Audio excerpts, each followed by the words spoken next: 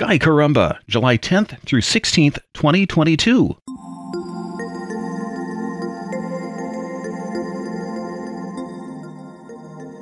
Mercury is at perihelion on Sunday, as close as it gets to the Sun in its orbit, and on Saturday the planet's in superior conjunction. We might say as close as they get visually if we could see Mercury on the other side of the Sun. A waxing gibbous moon is in Scorpius on Sunday evening close to Orange Antares. The moon moves through Sagittarius the next 3 nights. On Tuesday, the moon is at southern Lunistus, 26.9 degrees south of the equator. It's at perigee, the closest it gets to Earth, on Wednesday, and is full later that day. That's a pairing of circumstances that has come to be known as a supermoon. Late Thursday evening, the moon rises with Saturn. It's a noticeably waning gibbous moon on Saturday night when it rises not long before Jupiter. Mars and Uranus rise after midnight near the head of Cetus the sea monster, and Venus rises in the dawn, ever bright.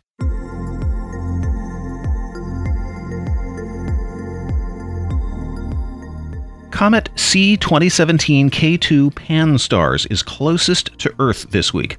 With the moon being full this week, it might be hard to see the comet, but look up the Finder chart in the Sky Caramba monthly blog or on social media for help spotting it in Ophiuchus. As the comet's still getting closer to the Sun, there's a chance it'll keep getting brighter and easier to see. There's no reliable way to know just how bright. We can hope that since it's a new comet, one that's never been this way before, it could shed a lot of material and brighten up a lot. It's hard to believe there was a time when some people doubted any object could maneuver in space. Traveling to the moon or other planets was the realm of science fiction. They were sure there was no way to steer a spacecraft in a vacuum. Isaac Newton explained that for every action, there's an equal and opposite reaction. That's why you pull down to climb up a rope, and pushing your feet against the ground in one direction makes the merry-go-round go the other way. One reason it might seem like it should be impossible to maneuver in space is our experience with swimming and trying to fly. Water's denser than air, so it has more inertia. That's a resistance to a change in motion. Push against water with your palms or kick it away with your feet, and you can swim. But the air moves out of the way too easily. The best human swimmers just can't flap and kick fast enough to fly. Now, suppose you're in a vacuum with no planet or anything else beneath you or around you to push against. With a little thought, it seems absurd that you could steer anywhere. On January 13, 1920, the New York Times published an editorial dismissing the idea as something no one with a high school education could seriously consider.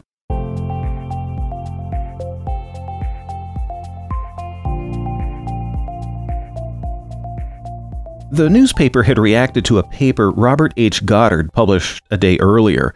The famed scientist and inventor had already worked for at least 13 years with various types of rockets. We would liken many of them to toys today, but in 1920, Goddard used them and then calculated what it would take to make a rocket go high enough and fast enough to escape Earth's gravity and land on the moon. In a scathing editorial, the New York Times said it was one thing for Jules Verne, the author, to entertain people with a story, but such a fantasy, quote, is not so easily explained when made by a savant who isn't writing a novel of adventure, end of quote. Well, with a little more thought, we can understand that a rocket in space certainly does have something to push against that pushes back. That stuff is rocket fuel. Not only is it pushed away, it's burned to release a tremendous amount of energy. Pushing that mass and energy away out of the rocket's exhaust tube is the action. The equal and opposite reaction is the rocket moving the other way.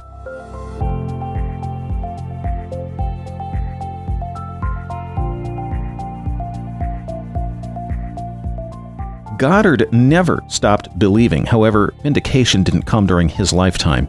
He died in 1945, and the first artificial satellite reached orbit in 1957. An object did land on the moon 2 years after that. And the New York Times? Well, it did finally publish a retraction to what it wrote in 1920. That was in 1969, when Apollo 11 was on its way to the moon with the first people who would walk on the moon.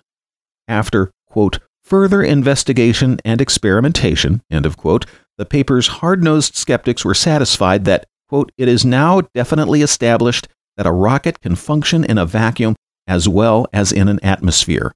End of quote. Oh yeah, and the Times regrets the error.